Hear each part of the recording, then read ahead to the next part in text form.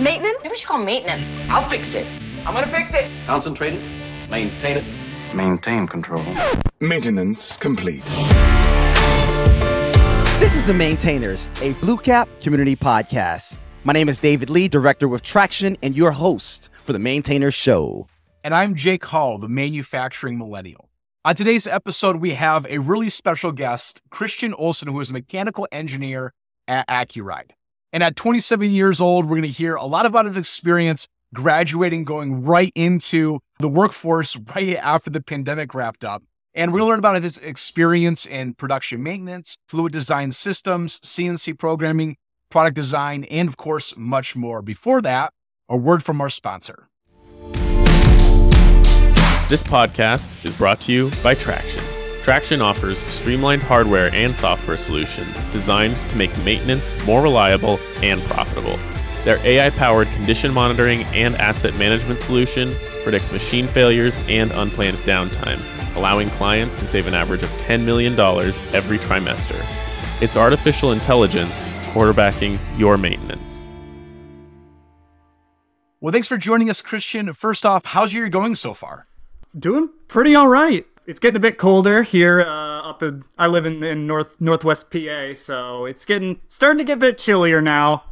And you know the summer's been busy so far this year. We went out to a lot of places. What was your favorite activity for this summer so far? Got a good story for us? Ooh, I spent a lot of the summer going to. I'm a nerd at heart. I went to a lot of conventions and things all around in Texas. I went to some out in Ohio, Pittsburgh, all over. Other than that, running, swimming, a little bit of boating. So, Christian, tell us a little bit about your background and essentially how you got started in the industry, just in general. When I was younger, I pretty much, my father was a CNC programmer for a facility here in Northwest PA. And I grew up, with him, kind of seeing him do his work and what he did. And by the time I was out of high school, I was like, I think I want to do engineering.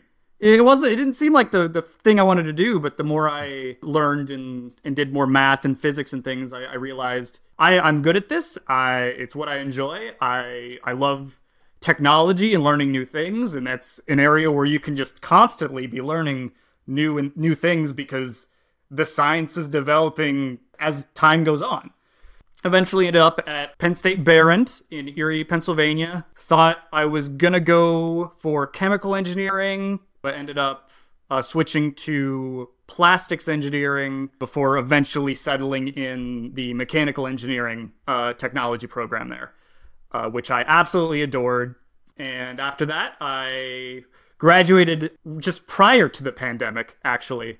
And that was an experience in and of itself, graduating, going, all right, let's get into the workforce. Let's start the career. And then just a big old stop sign right in your face as March rolled around, and all of a sudden no one was hiring. It just grinded to a halt. I applied to, went through and applied to jobs for months and months and months.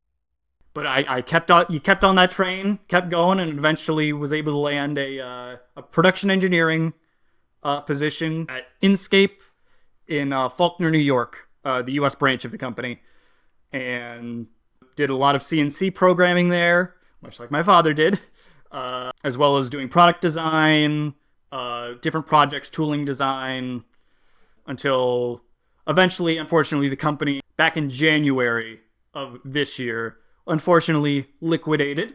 I was lucky enough that I actually my current position at Accuride Wheels in Erie, Pennsylvania, I applied to it 2 days prior to that happening, and ended up landing the job that I'm currently at, getting a higher position, a mechanical engineer 2. Have been, as much as I enjoyed the previous job, feeling much more involved in what the company is doing, feeling like I'm able to challenge myself and learn new things and push the company that I'm working for forward and make big changes in the place that I work, which is all you can really ask as an engineer, is to not just have busy work, to get that full experience of being the one that improves things and really makes a change. So as one of the younger guests that we've had so far on the podcast, What has been the perception of what you thought going into this industry was like versus what it actually was? And I know there's been a little bit of a shift. What were some like the biggest, like, I guess you could say, mind changes that you had with your own, your own growth in that area? Definitely that, and I've seen this watching some of my other peers that also graduated around the same time I did. Sometimes it really is up to you to prove yourself and to push yourself to do more things for your company. Because when I started at Inkscape originally, I came in and they were like, we are making a whole new product line. We need you to program all of it. My boss at the time was our only other person that could program CNCs and had basically been told by upper management, you are no longer an engineer, you are a manager.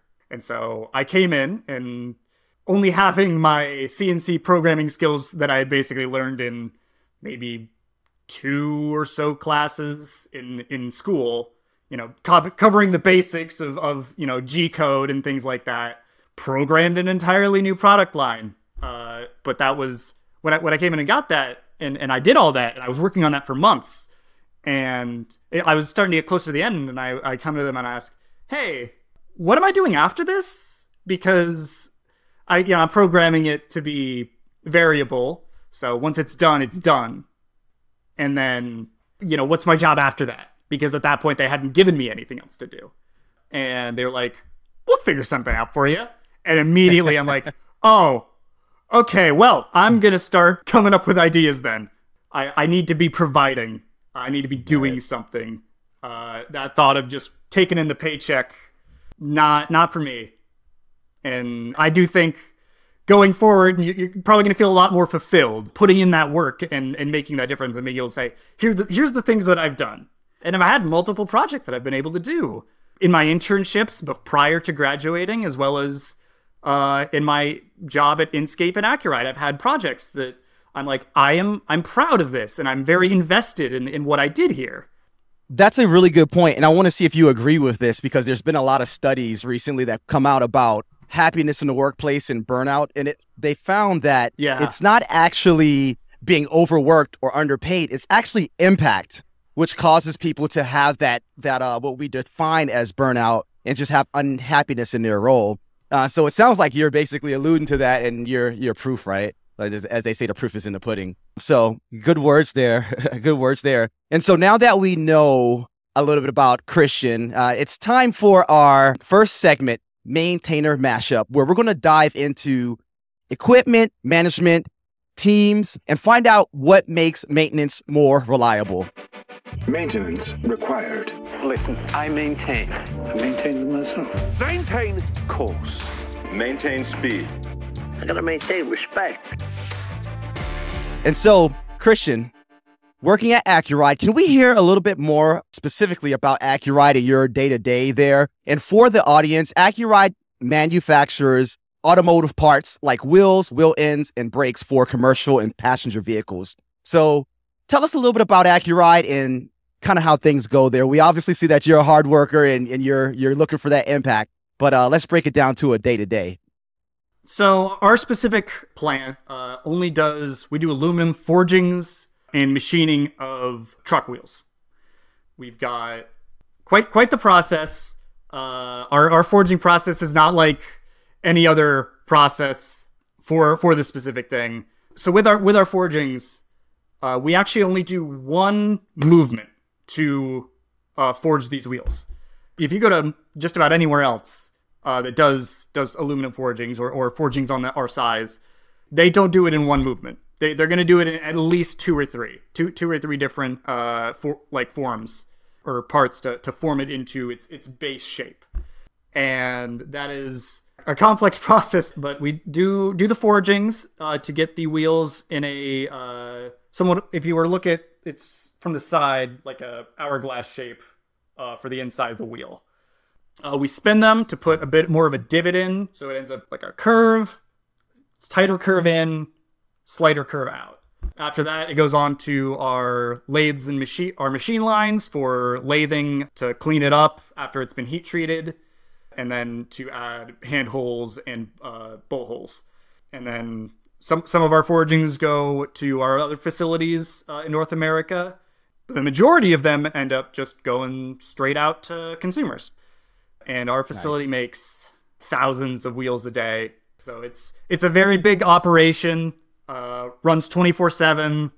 So when you're doing this process that has a lot of heat, it's running really fast. There's a lot of, I guess you could say, strength and pressure being applied to it.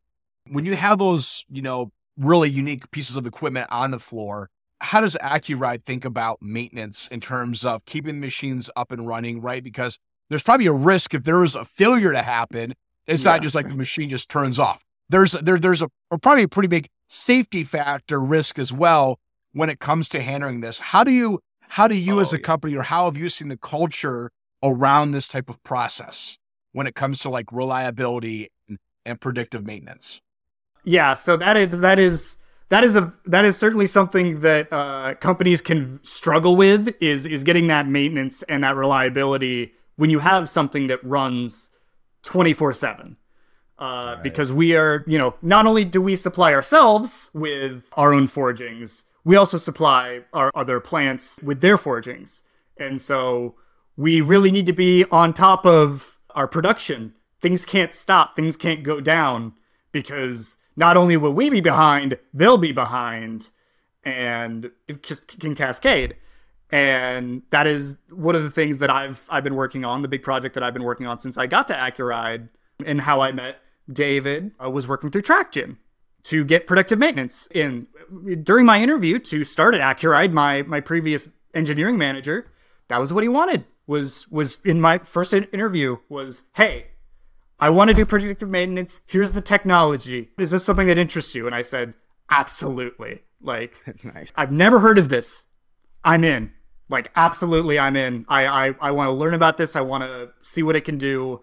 And I want to use it and improve our facility and our manufacturing process. And so what specifically about predictive maintenance in general excited you? So I know if we could see it in your eyes, right? The moment you got involved in reliability, it was something that sparked the interest. And obviously you are the tip of the spear, getting things done, getting projects actually inked and getting sensors on different machinery projects done and things of that nature. So what actually excited you? What was that spark?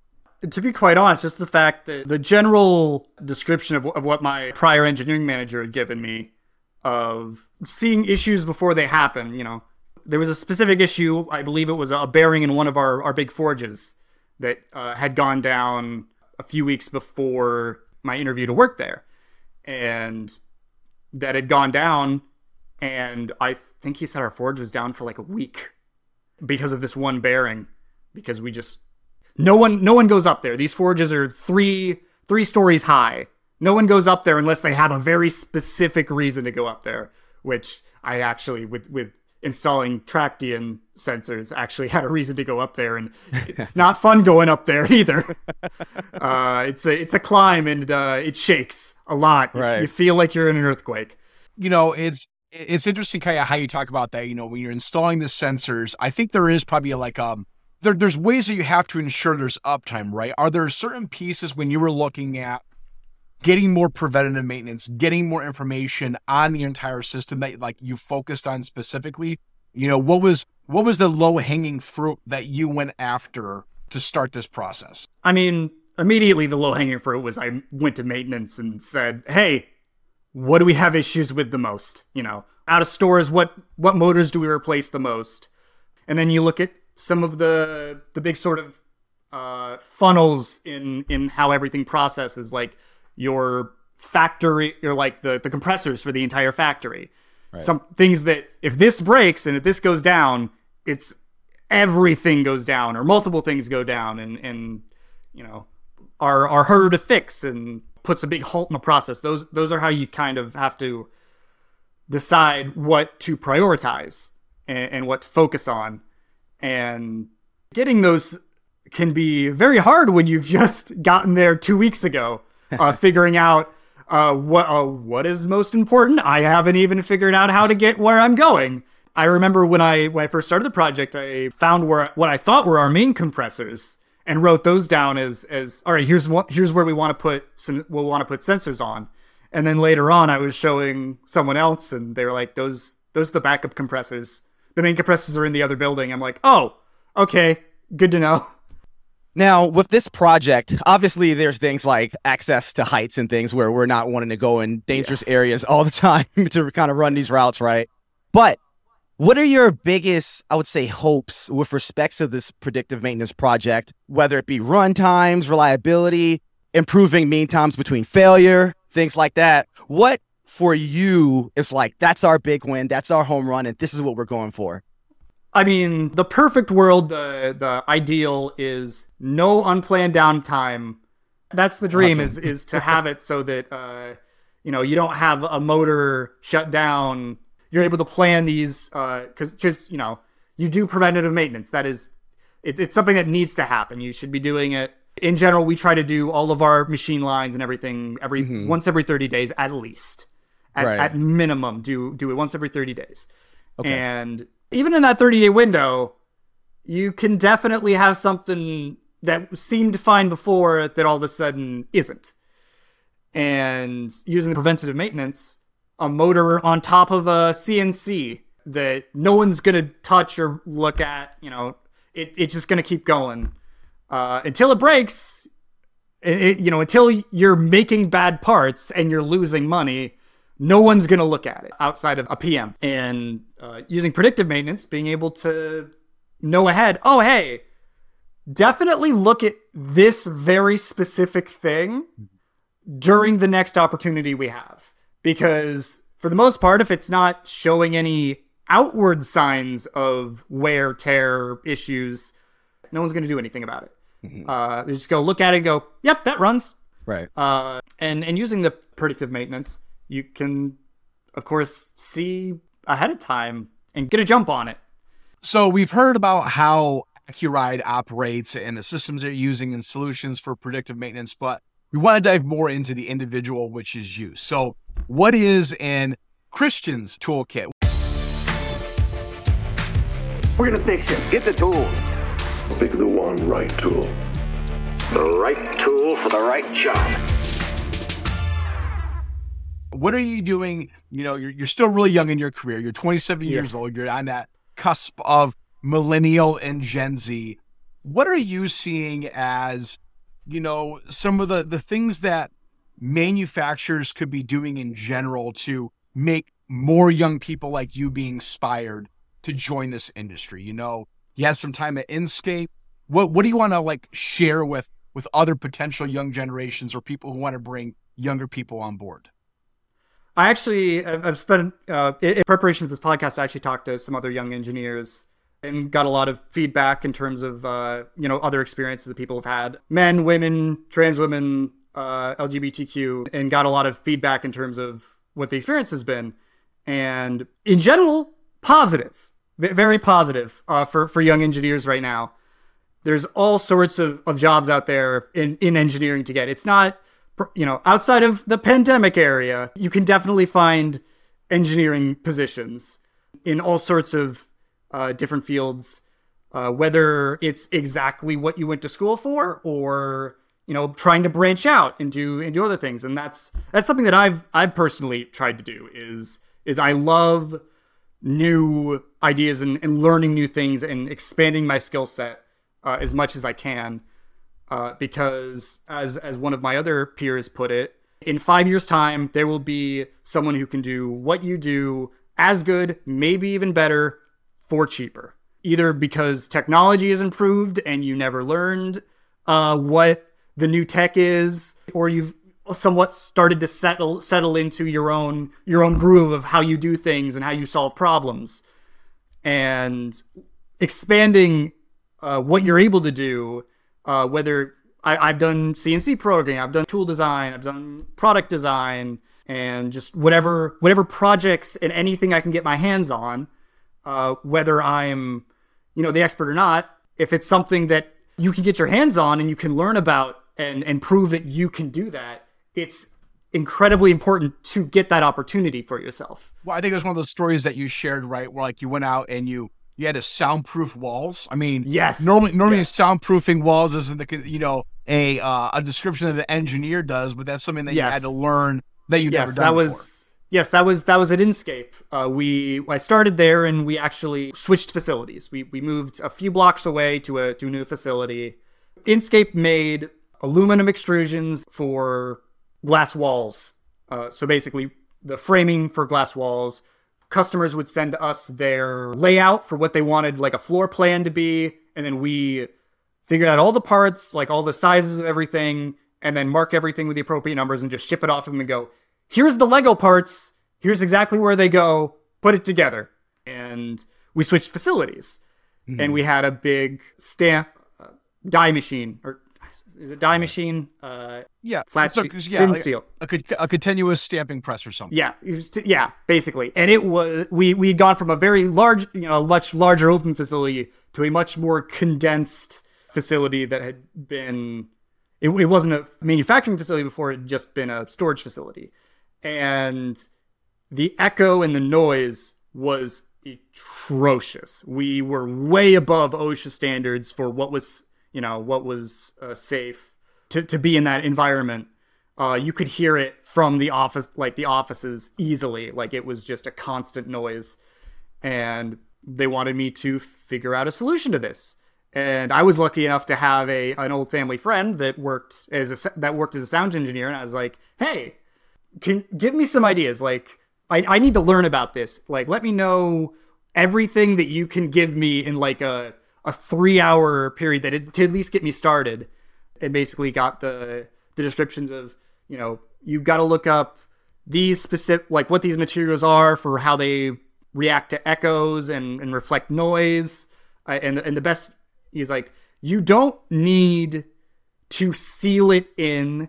You just need to make sure that the echo doesn't hit a hard, heavy wall. Because that was the issue, was it was just bouncing back and forth in this small location. And so using just old materials that we still had laying around from the previous facility and the previous product lines that we had stopped making, was able to, I looked up what the materials were, like the different specs about them, and was able to basically make these soundproofing walls that we placed around 3 sides of it, of the stamping machine, and was able to get that decibel level below OSHA regulations, which saved our company money because we no longer had to go through, the necessary sound, sound safety and a whole bunch of other things that were going to be an extra headache that we were going to have to spend extra money on. Well, you got to be flexible in a lot of those areas. Yeah. And I think that's kind of why, we move into our third segment here, which is where we talk about, the future of factories. Meet the future! To our futures. What future? The factory. My factory. Everybody's factory. I love your factory. My factory. My rules. We always think of trends are changing, the way we're doing business is changing, and the way we need to, look ahead is constantly changing as well, especially when, the industry wants to bring in younger generations. They want to bring in different ways of how they're working, how they're learning. So what do you see, has been the biggest challenge with, older teammates, older people in maintenance, who I guess you could say the industry veterans of the company, and how, I guess you could say, change has been affecting them as new technology, new trends, new people join the industry. So that is a big thing. I mean, that's a tale as old as time of just in general, new things aren't always the easiest to come. Just with age, new things aren't as simple or aren't always as accepted. And I feel like that's just a natural part of life. Like that, that goes back as back to things like rock and roll being the speech of the devil, and it's a natural part of the human experience, and that can seep its way into the actual industry and manufacturing, things like that, in terms of technology, where you've got, for example, like a guy who's been on the floor doing maintenance work for maybe like basically his whole life, since his 20s. He's been at the same facility maybe 30-40 years, still there and totally comfortable, wants things how to stay how they are. And getting those people on board is often, with new technology and new ideas, is going to be the hardest thing for you to do, especially as a younger engineer, if you don't have all of your bases covered for all of your reasoning and why you do what you do. And that especially can become an issue, with management, not necessarily because management is negative or they don't know what they're doing, but just because they really want to see proof that things will work correctly. They don't want to, they don't want to spend money on something that is just a flight of fancy, which is totally understandable. That's how industry works and how you make money.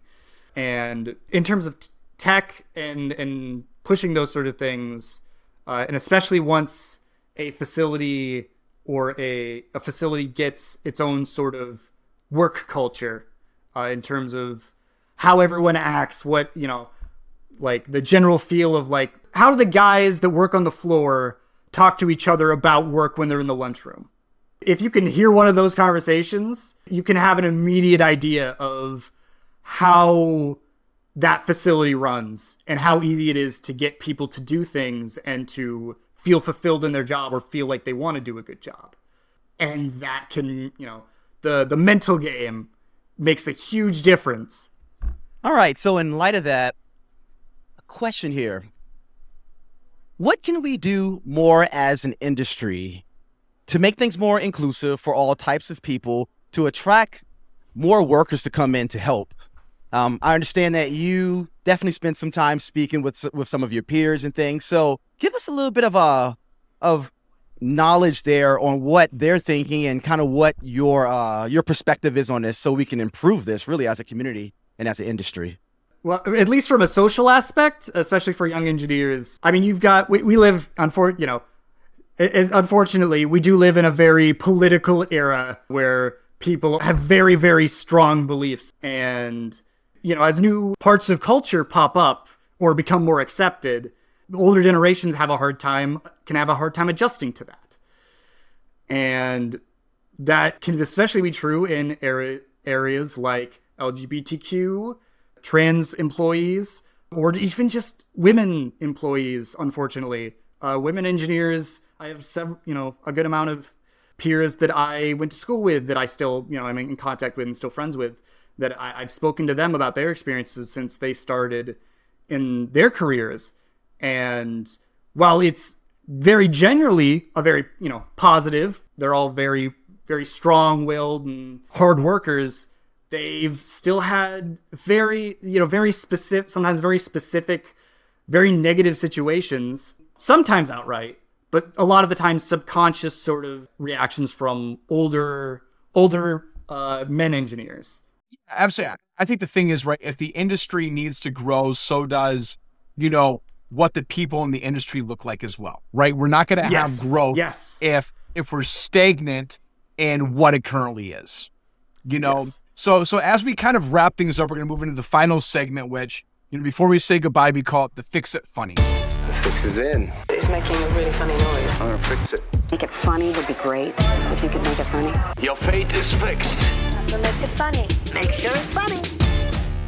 So these are just some fun takeaways that we have right now. So I guess if you were in this industry, if you were in manufacturing and maintenance, what industry would you want to be a part of?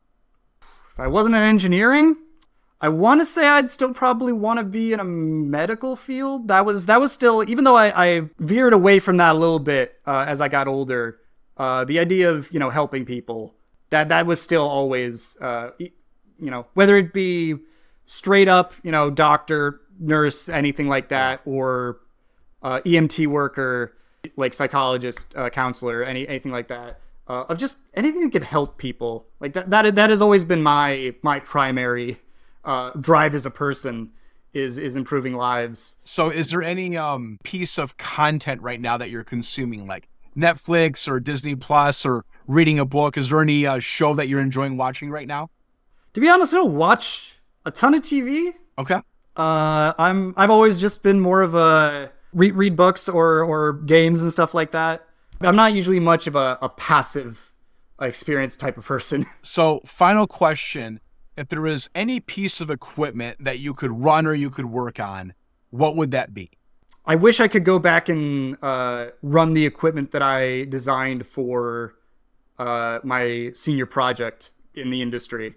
The fluidization system that I designed for my senior project for a company. I was able to, make the design and everything and push that onto them by the end of the summer. But I was never able to actually... I was able to see some of the prototypes we made in action, but never the proper system. And that's something I really wish that I could have seen in person. All right. Well, thanks again for coming, Christian. It has been absolutely wonderful to have you. This has been The Maintainers, a Blue Cap community podcast. Don't forget to subscribe wherever you get your podcasts, as we are on most major platforms, so you don't miss an episode when we go live. This podcast is brought to you by Traction. Traction offers streamlined hardware and software solutions designed to make maintenance more reliable and profitable. Their AI-powered condition monitoring and asset management solution predicts machine failures and unplanned downtime, allowing clients to save an average of $10 million every trimester. It's artificial intelligence quarterbacking your maintenance.